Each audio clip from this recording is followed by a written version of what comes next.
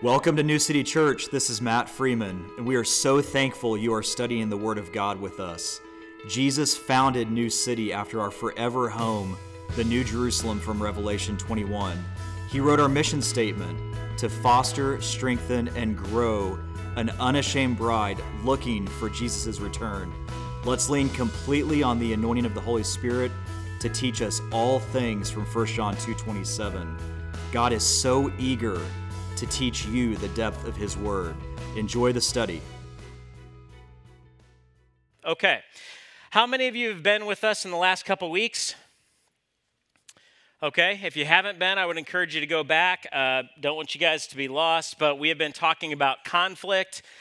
And also just kind of a reminder, and Roger, thank you for the reminder. We don't have notes. If he would be here more often, then he would know this because I've made this announcement every time. But so I don't have notes, so I encourage you to take notes, all right? Not that something that I would say would be worthy of writing down, but you're certainly free to do so, okay? All right, so we'll just do a little recap of the last couple weeks. So as you know, the first week was biblical examples of conflict. And I had put down, 14 different examples, God and Satan, God and man, Jesus and Peter, Paul and Peter, the conflict with Barnabas, right? And sometimes I think as Christians, we think, man, we shouldn't be in conflict as a Christian. But that's actually not the case. When you look at things biblically, there was a lot of conflict in the Bible. And we've talked about this. We unpacked this in the very first week, that when you're living for a standard for Christ and you plant your flag for Christ, the world will hate you. You will have lots of opportunity for conflict, I promise you. But that's okay, because in the Bible, He comforts us and tells us that the world will hate us, and we have all of the peace in Christ, right? He gives us peace within the storm. He won't necessarily take the storm away, but He will give you peace in the midst of the storm. Amen? Okay, so we talked about in the first week that there's a lot of conflict in the Bible, and then the second week, last week, and that's kind of when I do a reminder here, we talked about the very first thing that we need to do when we're looking at conflict resolution is we have to be constituted with Christ. Well, how do we get constituted with Christ? By being in His Word. We have to be in His Word. It is the thing that Matt says every Sunday. It's the thing that I say when I speak. It's the thing that I tell the youth every Wednesday. We have to be in the Word. Why? Because it is our weapon. It is the thing that changes us as the Holy Spirit is living in us, regenerating our human spirit. And as that is happening, literally spreads into all of the faculties of our being, and we live out Christ organically, which is what Paul meant when he said, "For me to live is Christ." I've always thought that was very interesting, because he didn't say that I live like Christ. He said, "For me to live is Christ." Now, he's not saying that he's part of the deity, that he's not part of the Godhead because he is living Christ out. He's saying that he is literally living out Christ because the Holy Spirit leading him, directing him, guiding him, and that's what the fruit of the Spirit is. I've mentioned this before, but if you took the dog nature out of the cat and you put that into the dog, what would the dog do? It'd meow like a cat. If you took the dog nature out of the dog and put it into the cat, you wouldn't have to tell the cat to bark. It would, because it has the dog nature. Everybody with me? So what's interesting is that at the fall of humanity, we were injected with Satan's nature.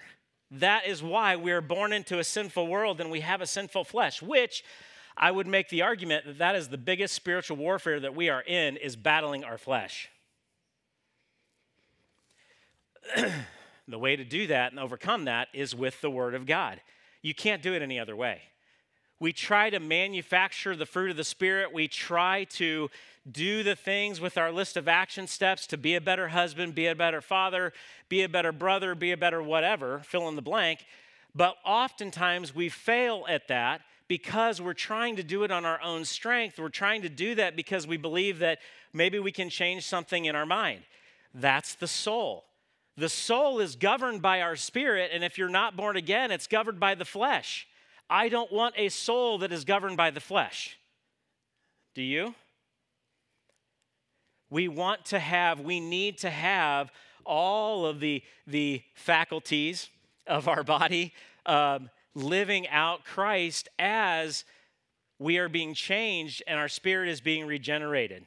So, what's exciting is that as we are in the Word of God and Christ is changing us, burning away all the things that don't belong, creating us or making us in the likeness of His image, and in the sanctification process, we're gaining Christ's nature.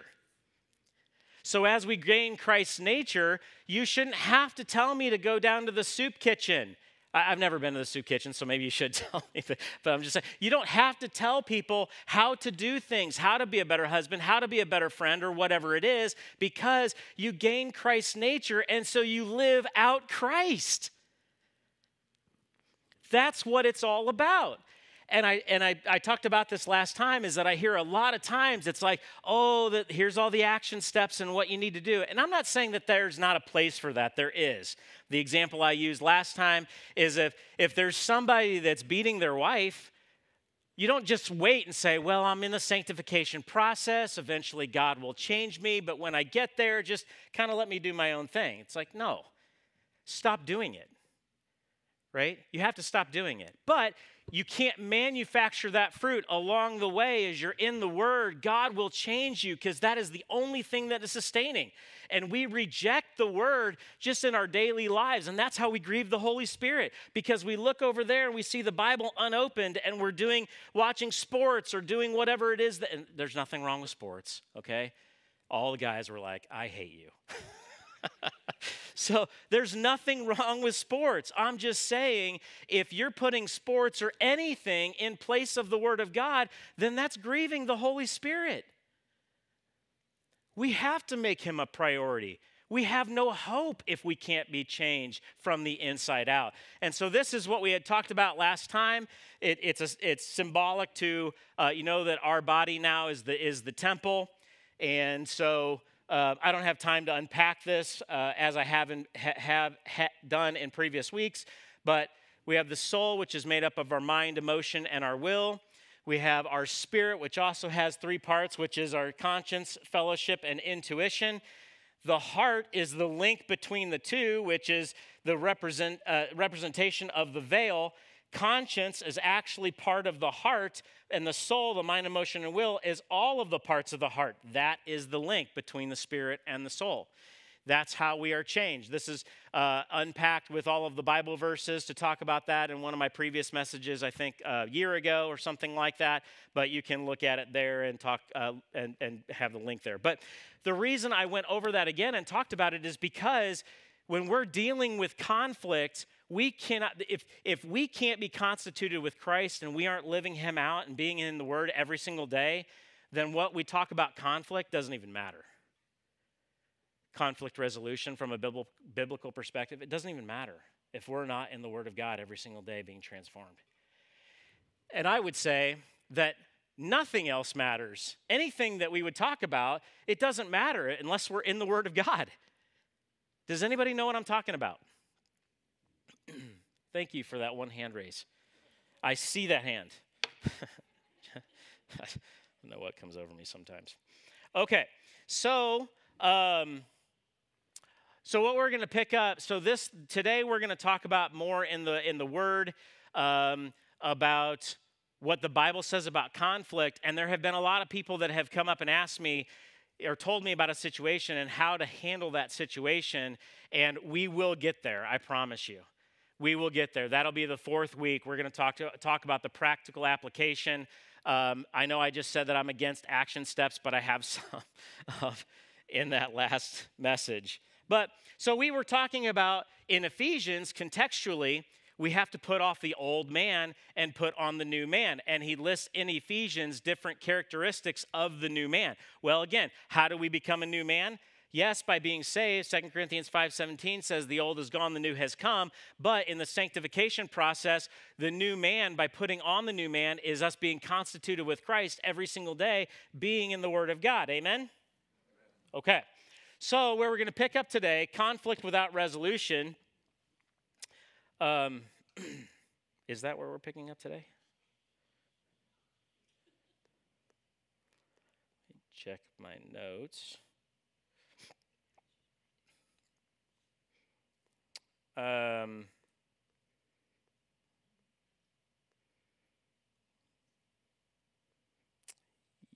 Yes, that's where we're picking up today. Just took me a minute to. Aaron knew what was going on. Thanks, buddy. All right. So, okay.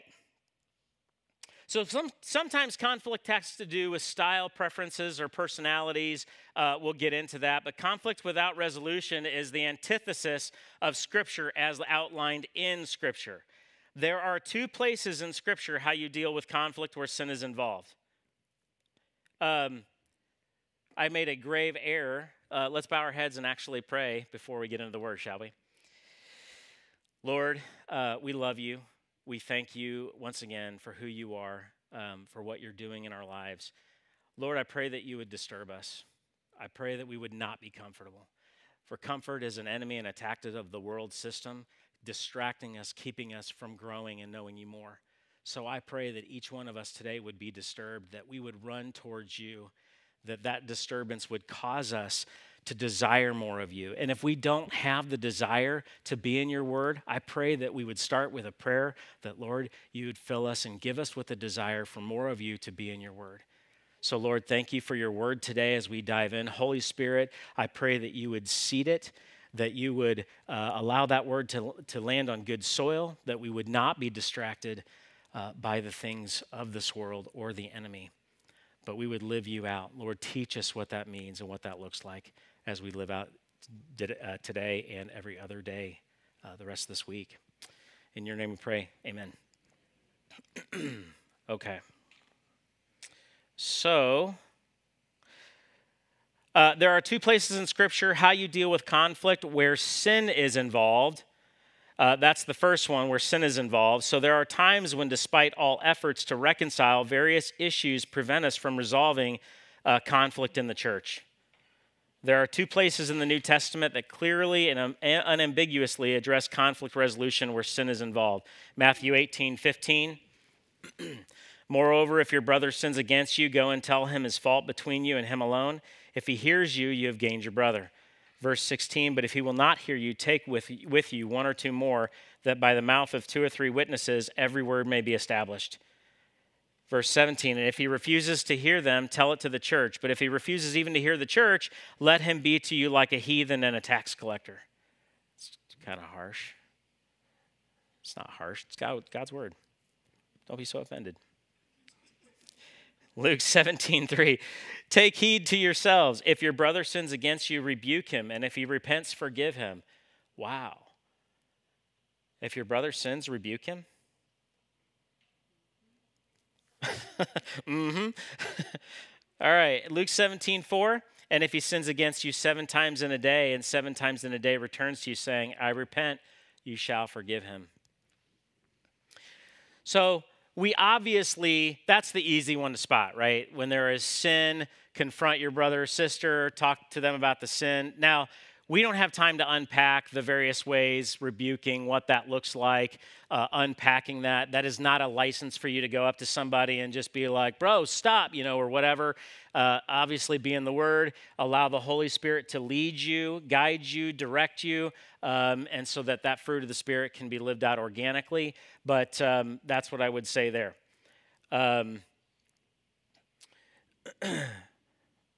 But sometimes, an essential part of conflict resolution is forgiveness. We talked about that a little bit last week.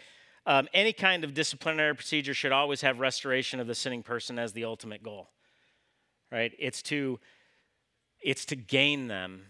It's not to remember that rebuke is not condemnation for those, there's no condemnation for those in Christ Jesus. So I would really love to unpack that, but we can't for today.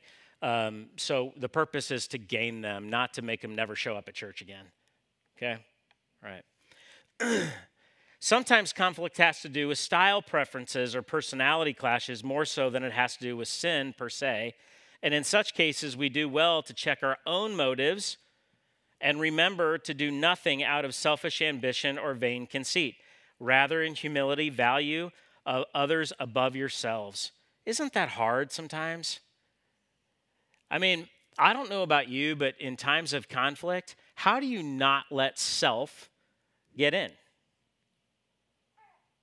Well, if you could let me know, I would love that. Thanks. No, I'm teasing. But it is difficult. We have to be constituted with Christ. That's how we live out Christ, and that's why that's such a foundational point when we're talking about dealing with conflict.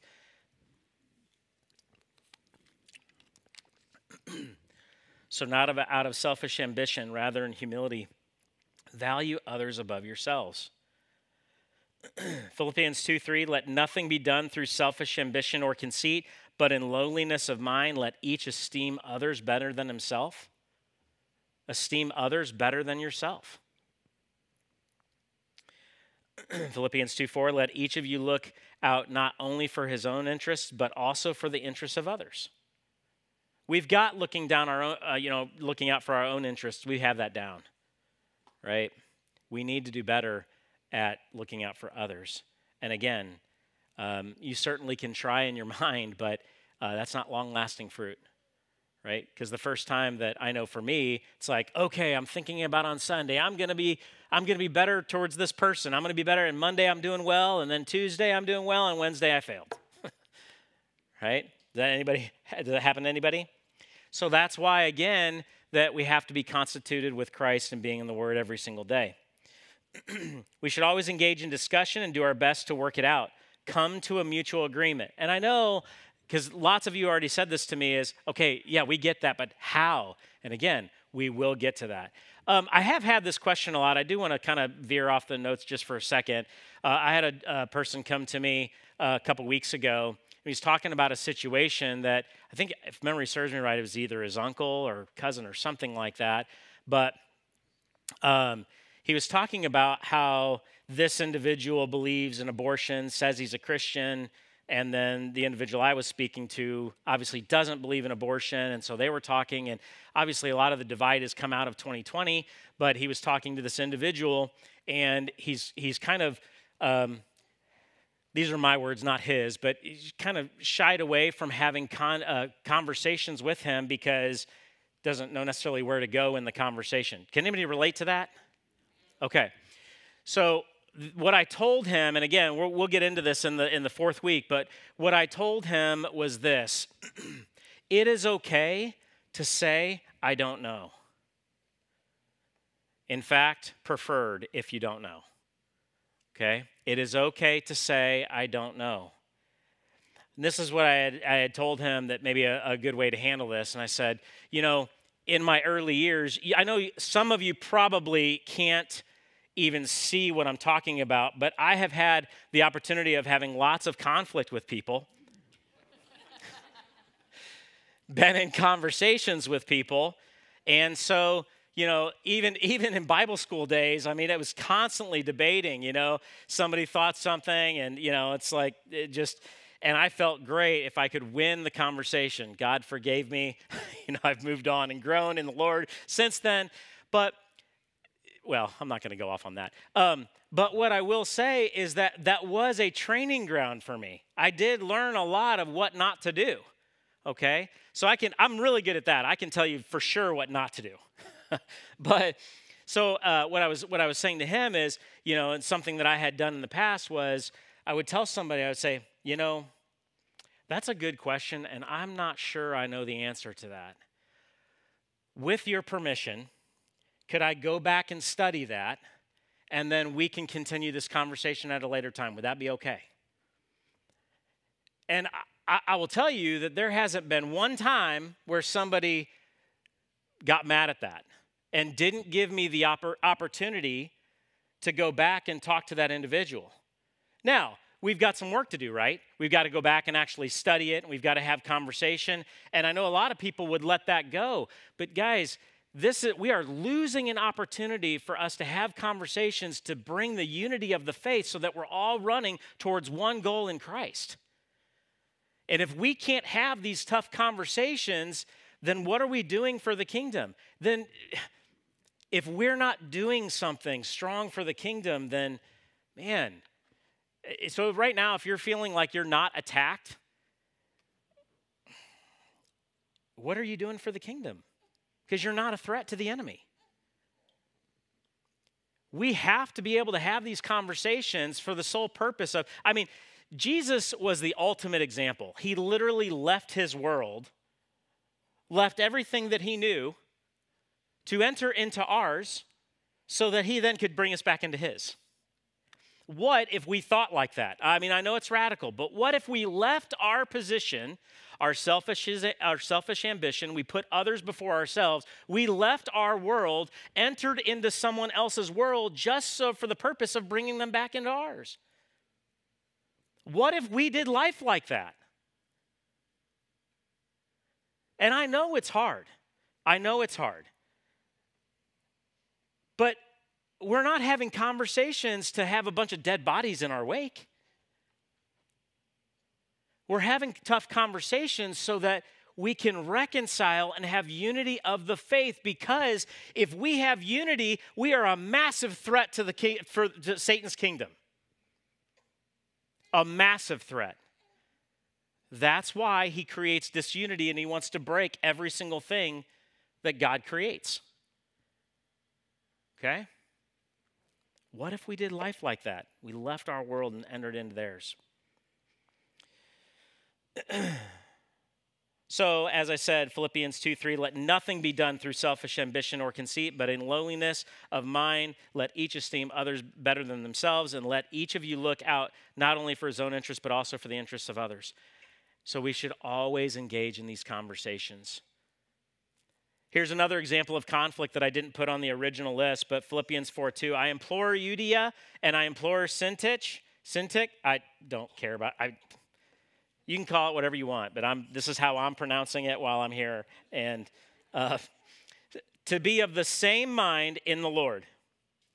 And I urge you also, true companion. Now, there's some debate on who the true companion is, but I urge you also, true companion, help these women who labored with me in the gospel, with Clement also, and the rest of my fellow workers whose names are in the book of life.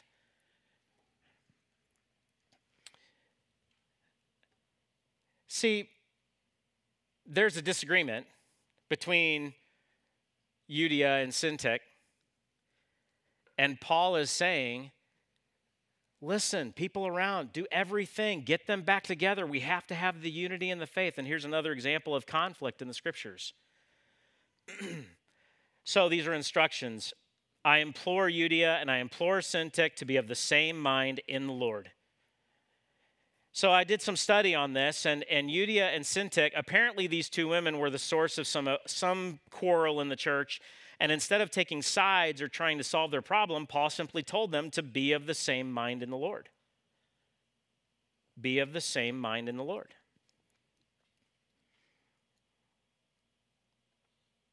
To be of the same mind in the Lord. Whatever the dispute was about, Euodia and Syntyche had forgotten that they have a greater common ground in Jesus Christ. They forgot that everything else was less important than that common ground.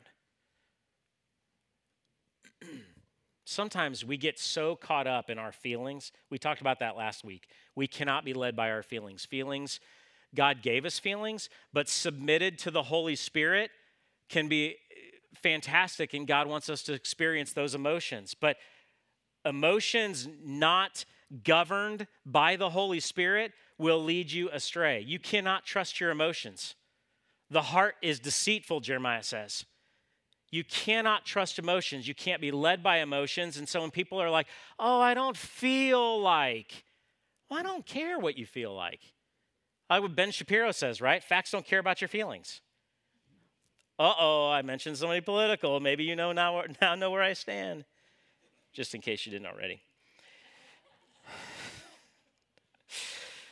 I urge you also, true companion. Whoever this was, Paul instructed them to help these women who labored with me in the gospel. The true companion was supposed to help these women to reconcile and come to one mind in the Lord. Remember, we talked about this last week. Woe to you who doesn't have someone when you're down to pull you up. We have to, listen, here's the cycle. Satan causes a wedge. There's conflict. Through desensitization over time, we get further and further away. We look back and we go, how did we get over? We were over there. How did we get here? That's what happens, right? It's over time. Because if the enemy came as what picture books and everything describe Satan as, in the red suit and the pitchfork and the horns, we would be able to spot him, right? That's not what the Bible says. The Bible says that he comes as an angel of light. Demons act as agents of righteousness, meaning that it's hard, and the only way you're going to be able to spot it is through the discernment of the Holy Spirit, being in the Word every single day, getting constituted with Christ, living Him out. See, there's a theme here, right? I think I told you about the story. I was having lunch with a buddy of mine who's going through a hard time, and we were at lunch, and he was like, man, this, and I was like, just get in the Word. And he was like, okay, yeah, I get that, but this, and I was like, okay, be in the Word. He's like, okay, I understand, but be in the Word. And then he said something else, and then he goes, I know, be in the Word. I'm like, okay, you're getting it. We've got to be in the Word. We have to be in the Word, the biggest spiritual battle, battling against our flesh.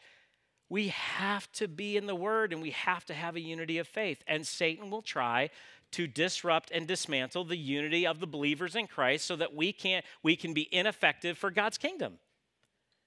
That's the whole purpose of what Satan is trying to do. And so, people are plugged in at Bible study, plugged in at church, something's going on, Satan tries to take them out, and they veer off, and they're like, how did I get here? But then they're alone, they're isolated, and then Satan takes them out.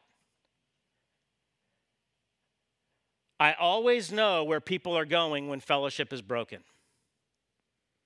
Always. I've never been surprised. I always can tell you if fellowship is broken where people are going to end up. I don't want that. I don't desire that. But that's what happens. Because we have don't underestimate the devil. Now, praise God, he is way more powerful than the enemy, and he's already defeated. But in the sanctification process, we definitely are in a war, right? Amen? Okay, so we have to be aware of these things. So Paul here is urging, true companion, help get these two back together. We can't have disunity. Who knows what will happen, but let's fix this, right? I like what Roger says. He says often, he's like, conflict is good. It is. Conflict helps us. It disturbs us, and it helps push us together in Christ. Iron sharpening iron, right? That's not a comfortable process. I promise you. If you're my friend, I don't want you to be comfortable. And I hope I disturb you.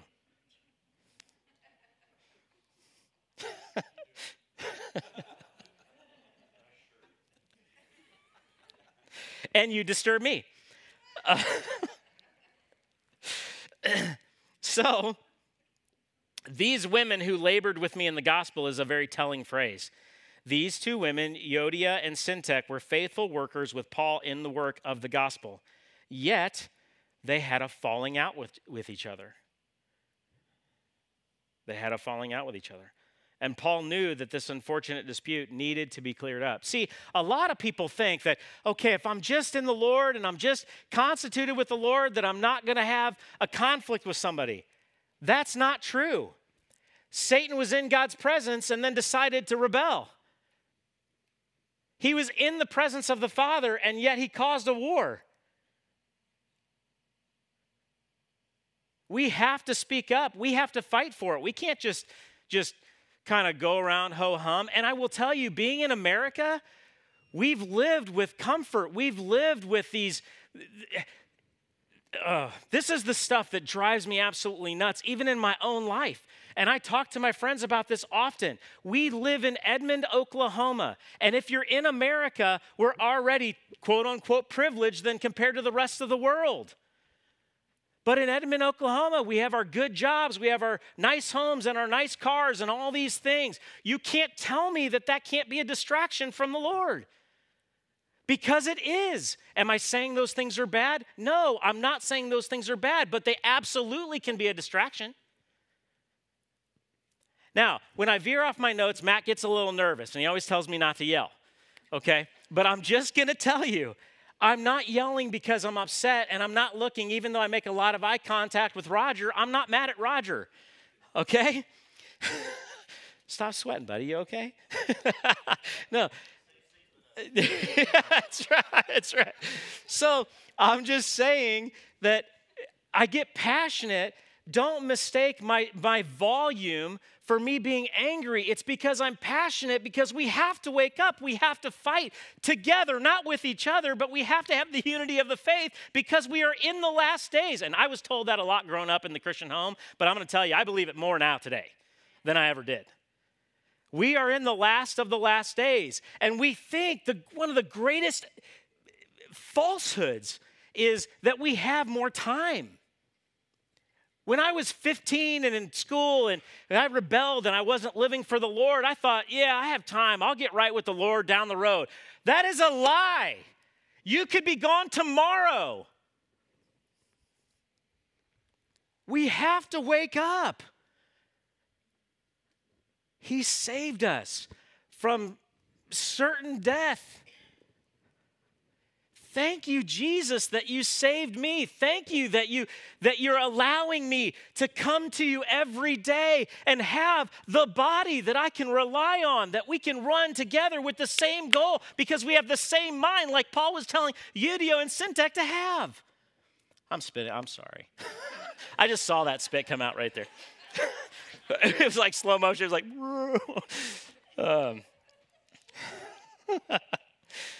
all right. Humble yourself and strive for peace with each other. Romans 12:16, be of the same mind toward one another. Do not set your mind on high things, but associate with the humble. Do not be wise in your own opinion. Let me talk about humility for a second. There's been a lot of conversations I've had with people over the years about grace. Can I just tell you, God, he resists the proud and gives grace to the humble. That's why Jesus fought with the Pharisees so often, because there was no humility. But that's why that there were these sinners that would come to Jesus broken, and he would just pour out grace because he gave grace to the humble, and he resisted the proud.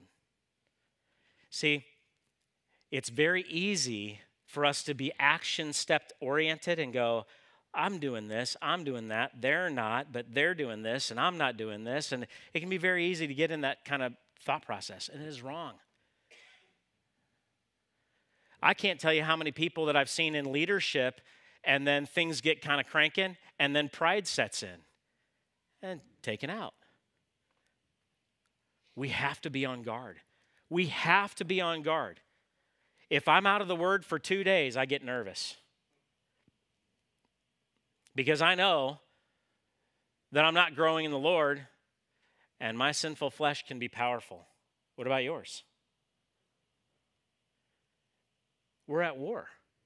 We're at war. We have to wake up. We have to be in the Word. And I have to be able to call up my friend. I have to be able to call J.E. I have to be able to call Mason, Roger, Brent. If I don't name you, okay, I'm sorry. I'm not going to run through and name all my friends. But I have to be able to call you and be able to pray with you and be able to get encouragement, and also for you to disturb me. I love my friends who don't accept me for who I am. If they do, then they're not my friend anymore. Because the person at the drive-through window at McDonald's accepts you for who you are. I don't want that.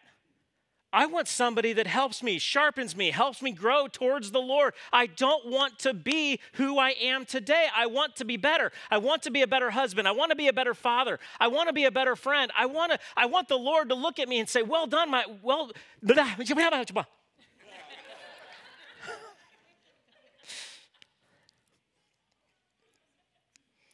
and we should seek God's direction. James 1:5. Are we on the next slide? Did I already read these? Yeah, James 1:5. Okay. If any of you lacks wisdom, let him ask God, who gives to all liberally and without reproach, and it will be given to him. See, when we have situations in conflict, we have to be able to go to the Lord. We need to seek direction from the Lord, how to deal with that conflict, what he would have us do. Sometimes, maybe in that time period, as we're seeking direction, that he reveals something in our own hearts that we need to change as we go in conflict, right? We have to seek his direction. It is true that sometimes it is best to part ways in recognition that God has different calls on our lives, but we should do our very best to never divide in anger. We should do our very best to never divide in anger. I never spanked my kids when I was angry. I wouldn't do it. Because I just didn't want to be angry. Well, we shouldn't make decisions to split or do anything if we're angry. Here's something, if you have notes, write this down. Never make decisions at low points. Never. Never. You're angry, you're feeling upset, you're looking at somebody in an argument, maybe you threaten divorce, don't. But don't make decisions in low points. Not ever. Your emotions will cause problems and they will lead you astray. So we should do our best to never divide in anger. Conflict resolution is so hard because we're hesitant to place ourselves in uncomfortable situations. Anyone relate to that? Really? There's only a few of you that don't like to put yourselves in uncomfortable situations? That's a lie.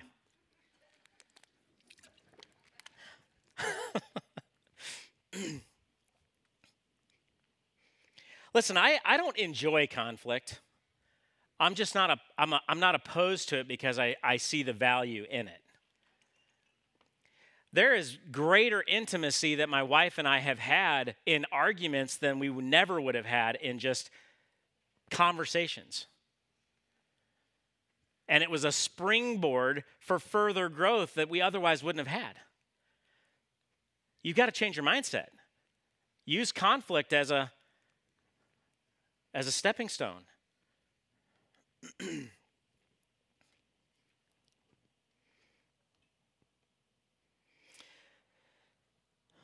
People who do conflict resolution best are often those who don't enjoy confronting others, but do it out of obedience to God. If you confront other people, then chances are you're being obedient. If you're in the Word every day and allowing the Holy Spirit to lead you. Proverbs 19:11, the discretion of a man makes him slow to anger, and his glory is to overlook a transgression. See, if the matter is relatively minor, it may be that the best thing to do is to practice forbearance and overlook the offense. Right? We're going to talk more about picking up offenses or not picking up offenses later. That's also a choice, whether you decide that you want to be offended or not. Okay? I can't wait to talk about that in the future. Some of you are like, when's that? I want to miss that day. But you know, one thing that really annoys me, and I've talked to conversations with Cody about this quite a lot. Things that annoy, like people that talk with their food, like food in their mouth. That's okay if you do it. I'm not like well, maybe a little judgment, but I'm just saying it's like no, it's people that or if you're like kind of smacking and like it's like, but at the same time. That's easy to overlook, right? Because I have lots of friends that do it. Okay? Everybody's thinking right now, how do I eat? We all could brush up a little bit there. No, I'm kidding. Okay, so if it's possible to overlook it, then we should. If the matter is relatively minor, as I said. However, if it cannot be overlooked, one must pursue reconciliation. This is such an important issue to God. So here's the thing. I get this question a lot. So you're just saying that every single time, like how many times should we then just go to somebody and go, because we could be having conversations all the time. Yeah, and? So what? What, are you afraid to have a conversation with somebody? What's the harm in having a conversation if something is bothering you? You do that enough times, and don't you get to know the heart of the individual that you're talking to and them getting to know your heart? And this is hard for guys especially, right? We don't like to cry uncle. We don't like to show vulnerability. We don't like to be vulnerable, and we really don't know how to handle other people being vulnerable at times. But we have to. If there's something that's bothering you that can't be overlooked, I like to have everything clear all the time. All the time. It's like, hey, something, whatever, just want to make sure we're cool. He's like, yeah, I know your heart. It's like, okay, cool, because the way I said it was really rude. No, I'm kidding. That's supposed to be funny. Okay. Yeah. Yeah. My son Schaefer quotes this movie quote all the time, and he's like, guy says something to him, he's like, what? And so the guy says it to him again. He's like, what? And he says it to him again. He's like, no, I heard you. He was just really mean. It's funny. So Matthew 5:23, therefore, if you bring your gift to the altar and there remember that your brother has something against you, leave your gift there before the altar and go your way. First be reconciled to your brother and then come and offer your gift, right? Reconciliation. Because one of Satan's goals is to divide so the body of Christ is not unified. Stay in fellowship to preserve the unity of the faith. But if fellowship is broken or could be broken, you must seek reconciliation. We need fellowship. So I'll try and get these slides. I told you I would try and do that kind of after all the weeks were done. But if you're taking notes, I don't know. I'm going to go quickly here. But unity of the faith Bible verses, John 17:11. Now I am no longer in the world, but these are in the world, and I may come to you, and I come to you. Holy Father, keep through your name those whom you have given me, that they may be one as we are one. John 17:21, that they all may be one, as you, Father, are in me and I in you, that they also may be one in us, and that the world may believe that you sent me, and the glory which you gave me I have given them, that they may be one just as we are one, I in them and you in me, that they may be made perfect in one, and that the world may know that you have sent me, you have loved them as you loved me. Oneness, right? Unity of the faith.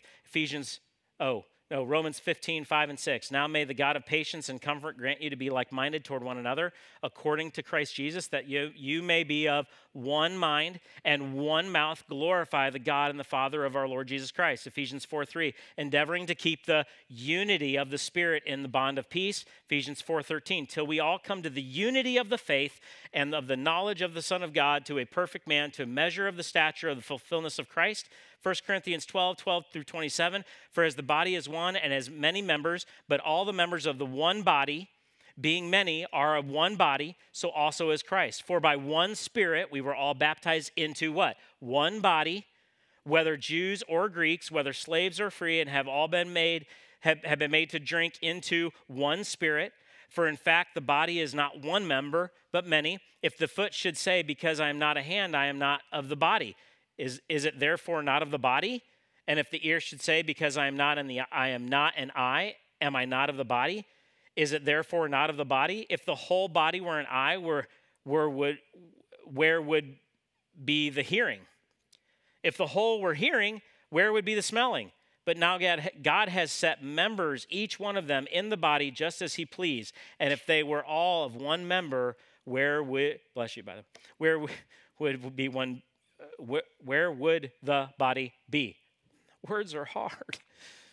Okay, but now indeed there are many members, yet one body. And the eye cannot say to the hand, I have no need of you, nor again the head to the feet, I have no need of you. No, much rather those members of the body which seem to be weaker are necessary. And those members of the body which think that to be less honorable are necessary. Oh, no, wait. And those members of the body which think to be less honorable, on these we bestow great honor. And our unpresentable parts have greater modesty, but our presentable parts have no need. But God composed the body, having given great honor to the part which lacks it, that there should be no schism in the body, but that the members should have the same care for one another. And if the members suffer, all the members suffer with it. Or if one member is honored, all the members rejoice with it. Now you are the body of Christ. And members individually. See, our function can be different, but we all have unity of the faith, right? We're all one body. Our function can be different, right? See, I need someone else who's compassionate because I'm also compassionate. Fellowship, Bible verses for your reference. 1 John 1:3. That which we need seen and heard, we declare to you, that you also may have fellowship with us, and truly our fellowship is with the Father and his Son, Jesus Christ. 1 John 1:7. I'm going to see where I'm at on my notes. And okay, got a little bit of time here.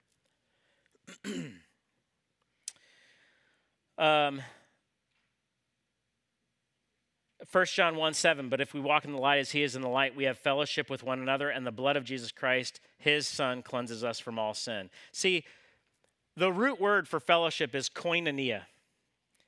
It means fellowship, association, community, communion, joint participation, the share which one has in anything, participation, intimacy, a gift jointly contributed, and contribution.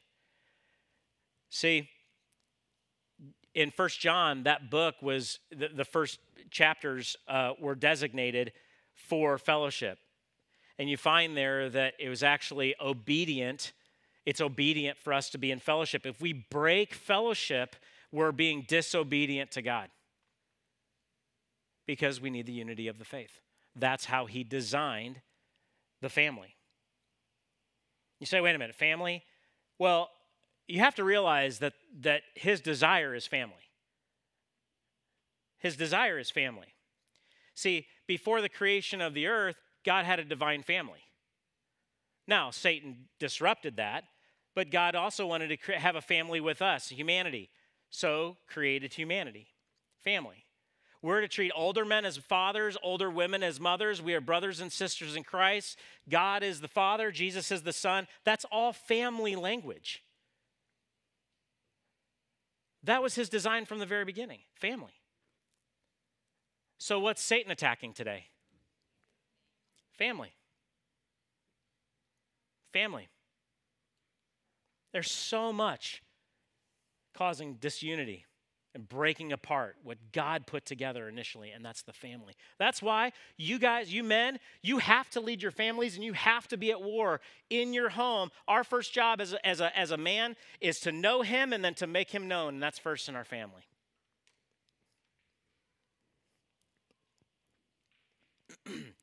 1 Thessalonians 5:11, therefore comfort each other and edify one another, just as you also are doing. See, we come together in the corporate assembly. Why? For edification, right?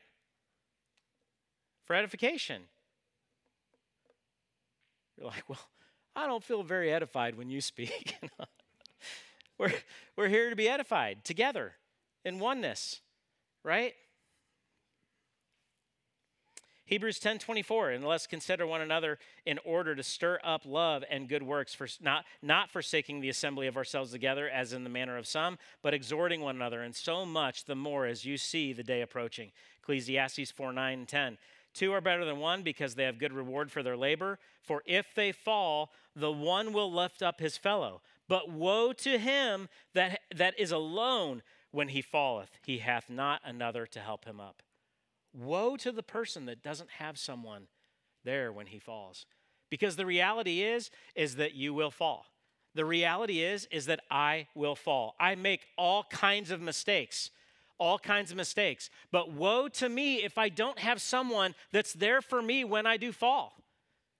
What is this? It's fellowship. It's how God designed it. Proverbs 27:17, as iron sharpens iron, so man sharpens the countenance of his friend. For where two or three are gathered together in my name, I am there in the midst of them. Acts 2:42, and then they continued steadfastly in the apostles' doctrine and fellowship, in the breaking of bread and in prayer. Galatians 6:2, bear one another's burdens and so fulfill the law of Christ. 1 Peter 3:8, finally, all of you be of one mind, having compassion for one another. Love as brothers, be tenderhearted, be courteous. 1 Corinthians 1:9, God is faithful, by whom you were called into the fellowship of his Son, Jesus Christ our Lord. Romans 1:12, that is the way that I may be encouraged together with you by the mutual faith, both of you and me. Acts 2:44 through 47. Now all who believed were together and had all things in common, and sold their possessions and goods and divided them among all, as anyone had need. So continuing daily with one accord in the temple, Breaking bread from house to house, they ate their food with gladness and simplicity of heart, praising God and having favor with all people. And the Lord added to the church daily those who were being saved. Praise God. What if we did that? Sold everything? Maybe that'll be my next conversation for you friends. I'm going to call you this week. Hey, what would it look like if we sold everything and just started doing like they did in Acts? If you guys don't answer my calls, I'm going to know what's up. All right.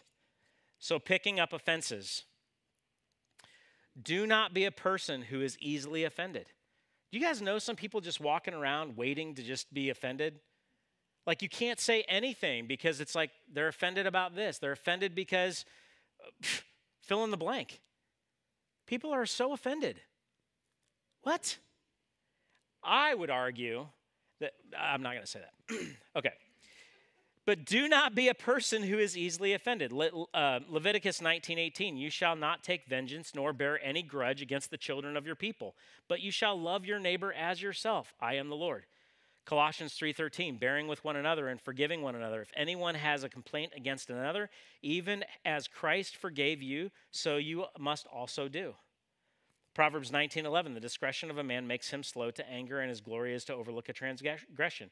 Does not behave, 1 Corinthians 1:9, does not behave rudely, does not seek its own, it's not provoked, think no evil. Doesn't keep a record of wrongs.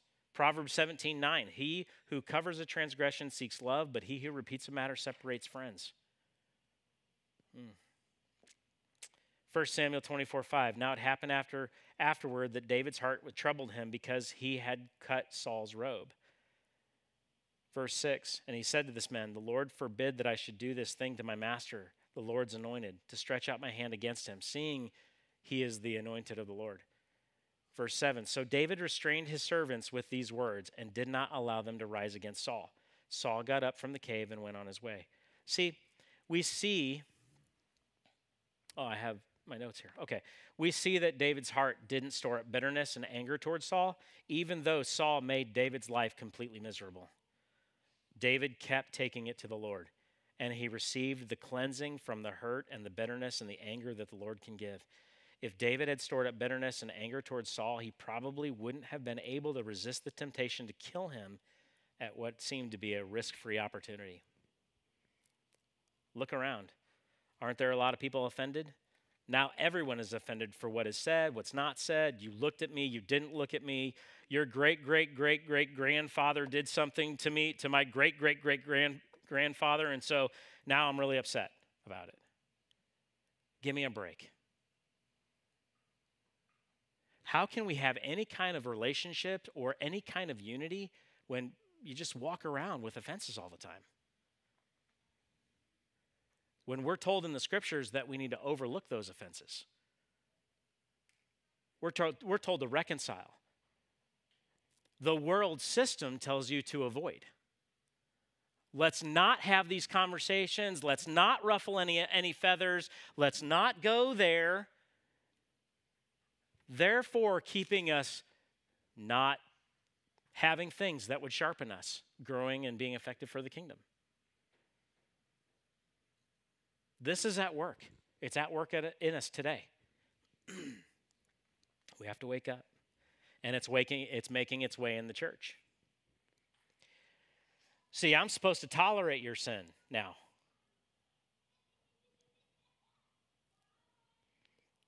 By the way, and I think I've talked about this before, but to tolerate something is the fact that I don't approve of what you're doing.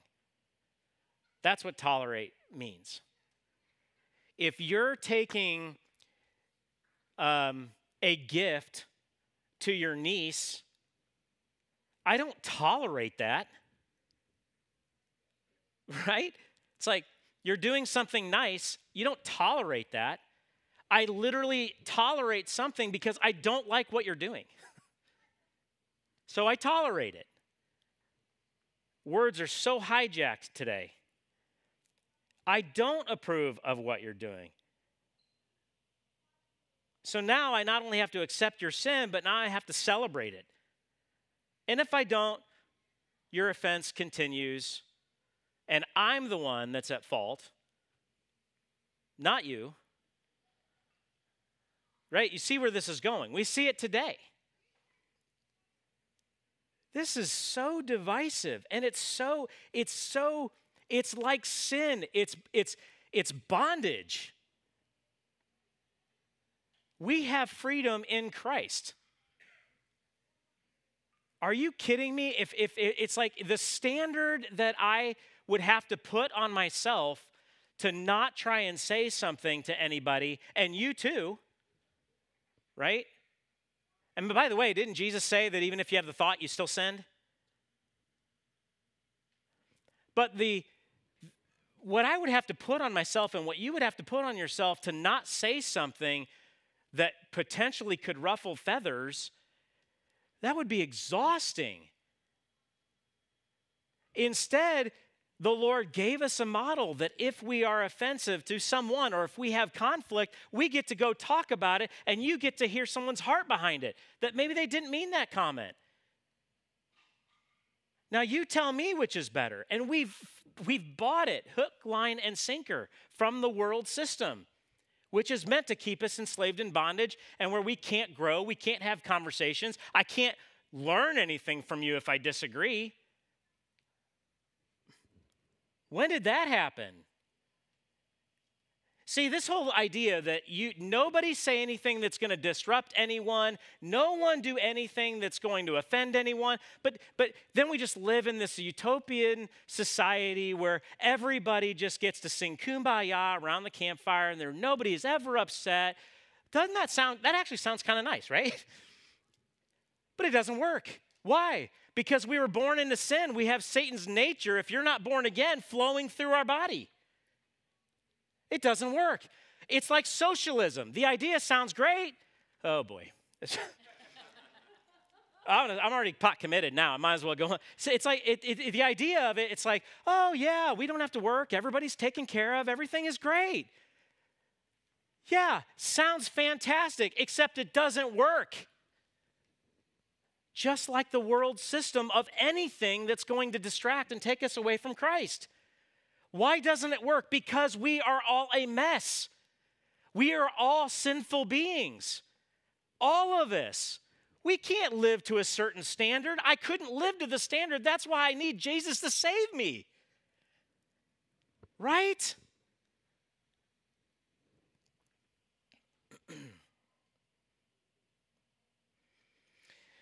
So, Mason, you can come up.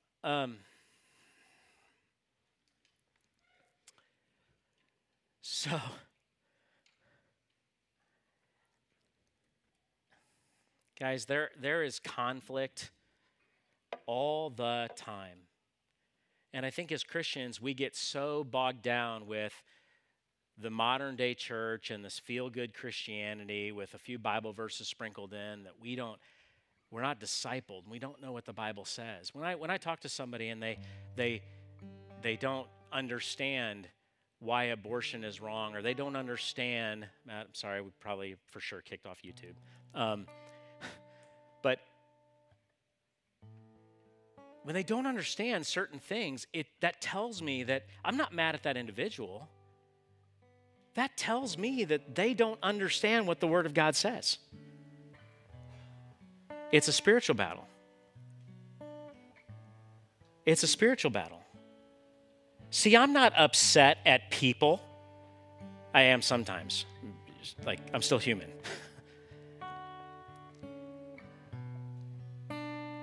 But we all make mistakes. And just because Mason may be tempted with something that I'm not tempted with, I can't look down on Mason. Because guess what? I've got my own sin. But how do we get past it? We have to be able to go to each other and grow. We have to have unity of the fellowship. We have to have unity of the faith. And all of this other stuff in the world system is meant to distract, divide, dismantle, and destroy. Because that's what Satan's job is to destroy everything that God creates. If you see something in my life, you absolutely should be able to come to me and go, that wasn't right. And if that's you and your brother or your sister comes to you and says, that's not right, maybe you should actually spend a little bit less time getting so offended at how they came and just realize the truth in the matter and the heart behind it. Maybe instead of looking at them, the first thing that we need to do is look at ourselves and go, man, God, put the microscope on my life. Maybe I'm the one that needs to be before you, Lord.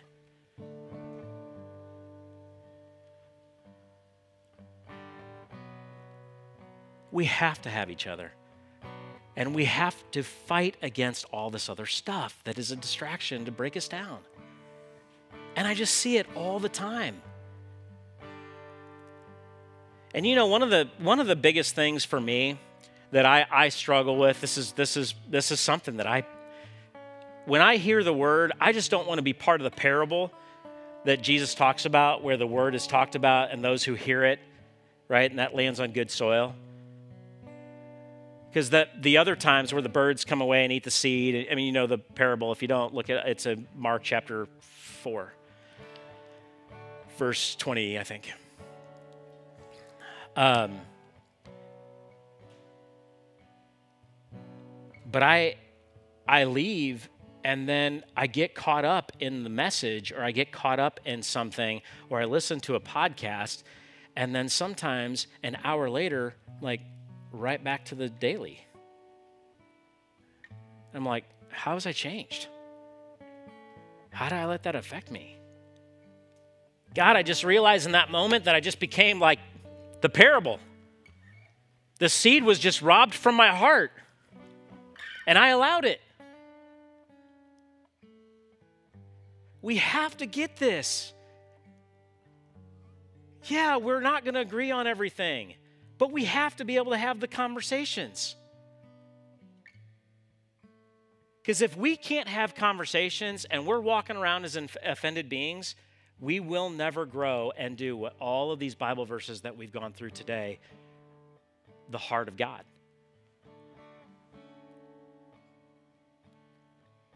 And I just don't want you to leave here today and then, and I'll do it too. We'll go have lunch or whatever, and you know, I'm going to be like, oh yeah, we're fist bumping our friends and all that. We go. I'm not saying that you shouldn't go on, but just maybe we need to allow ourselves to just be a little bit more disturbed and disrupted. Where the same way, if you're feeling convicted or you're feeling disturbed today, right now, maybe we need to pray that God would continue to let us sit in that the rest of the day. Not in condemnation, don't misunderstand me. I'm not saying we need to sit in condemnation and go, oh, woe is me. No, what I'm saying is maybe we need to allow the Lord to disturb us the rest of the day so that we don't just go out and live our normal lives the way we always have, and let His word sit in us, that we actually would hear it. You know, I looked up the Greek in that Bible verse. Actually, I might see if I can get this here real quick.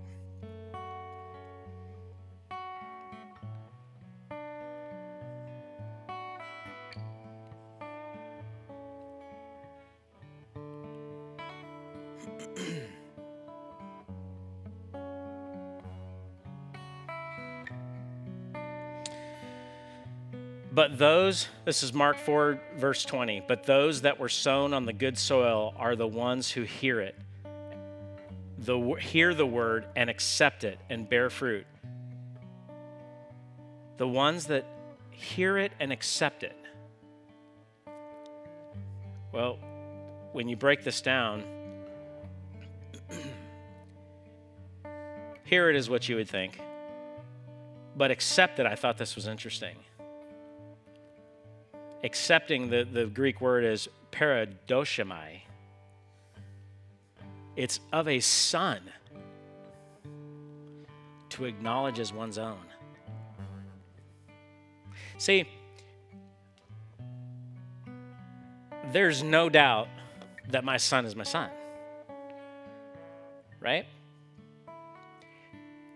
And if you have a son or a child and somebody comes to you and said, yeah, that's not your son, what would your response be? Okay, yeah, that's my son. You say it with confidence because you've accepted it. It's in you. You're constituted with it. He's my son. And we're to accept the word of God like that. Very interesting. So yeah, I want us to be disturbed today. I want us to hear the word, but accept it. Accept it. Don't just be emotionally moved. Don't let this be a soulish experience. Let this be a spirit-led one, where God's tugging on your heart and going, get in the word and spend time with me because I desire you, because I love you.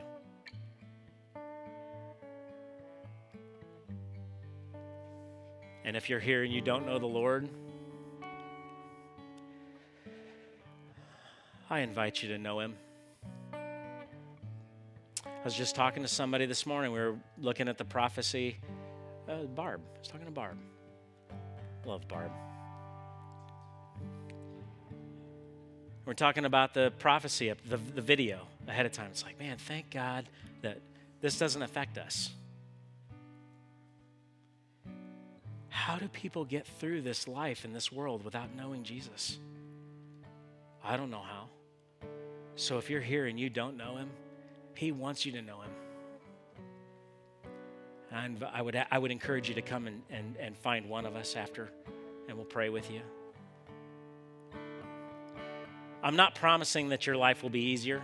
It won't. It'll be harder because we're persecuted for our faith, especially in a time when the world is falling apart. But this is an eternal matter. It's an eternal matter because the life here is but just a mist. And we're going to live forever in one place or another. See, the Bible says that the wages of sin is death, and that all have sinned and fall short of the glory of God. It doesn't matter how good we try to be, we won't measure up. We need Jesus. We need him to save us, and he's done it. You just have to accept him. So, let's pray. Lord, we love you so much. We thank you for who you are. We thank you for your word, that your word transforms us. And it is not an overnight gratification. It is not an overnight sanctification process. We want so desperately seek you to be instant gratification because that's the world we live in. We want information, we can find it on the web. We want to get food 24/7, we can go to a drive-thru. Whatever we want in this world wants to continue to serve it up on a platter. But the only thing that was instantaneous overnight was that you made me a new creation. And I'm so thankful for that, Lord. But the journey after that is long.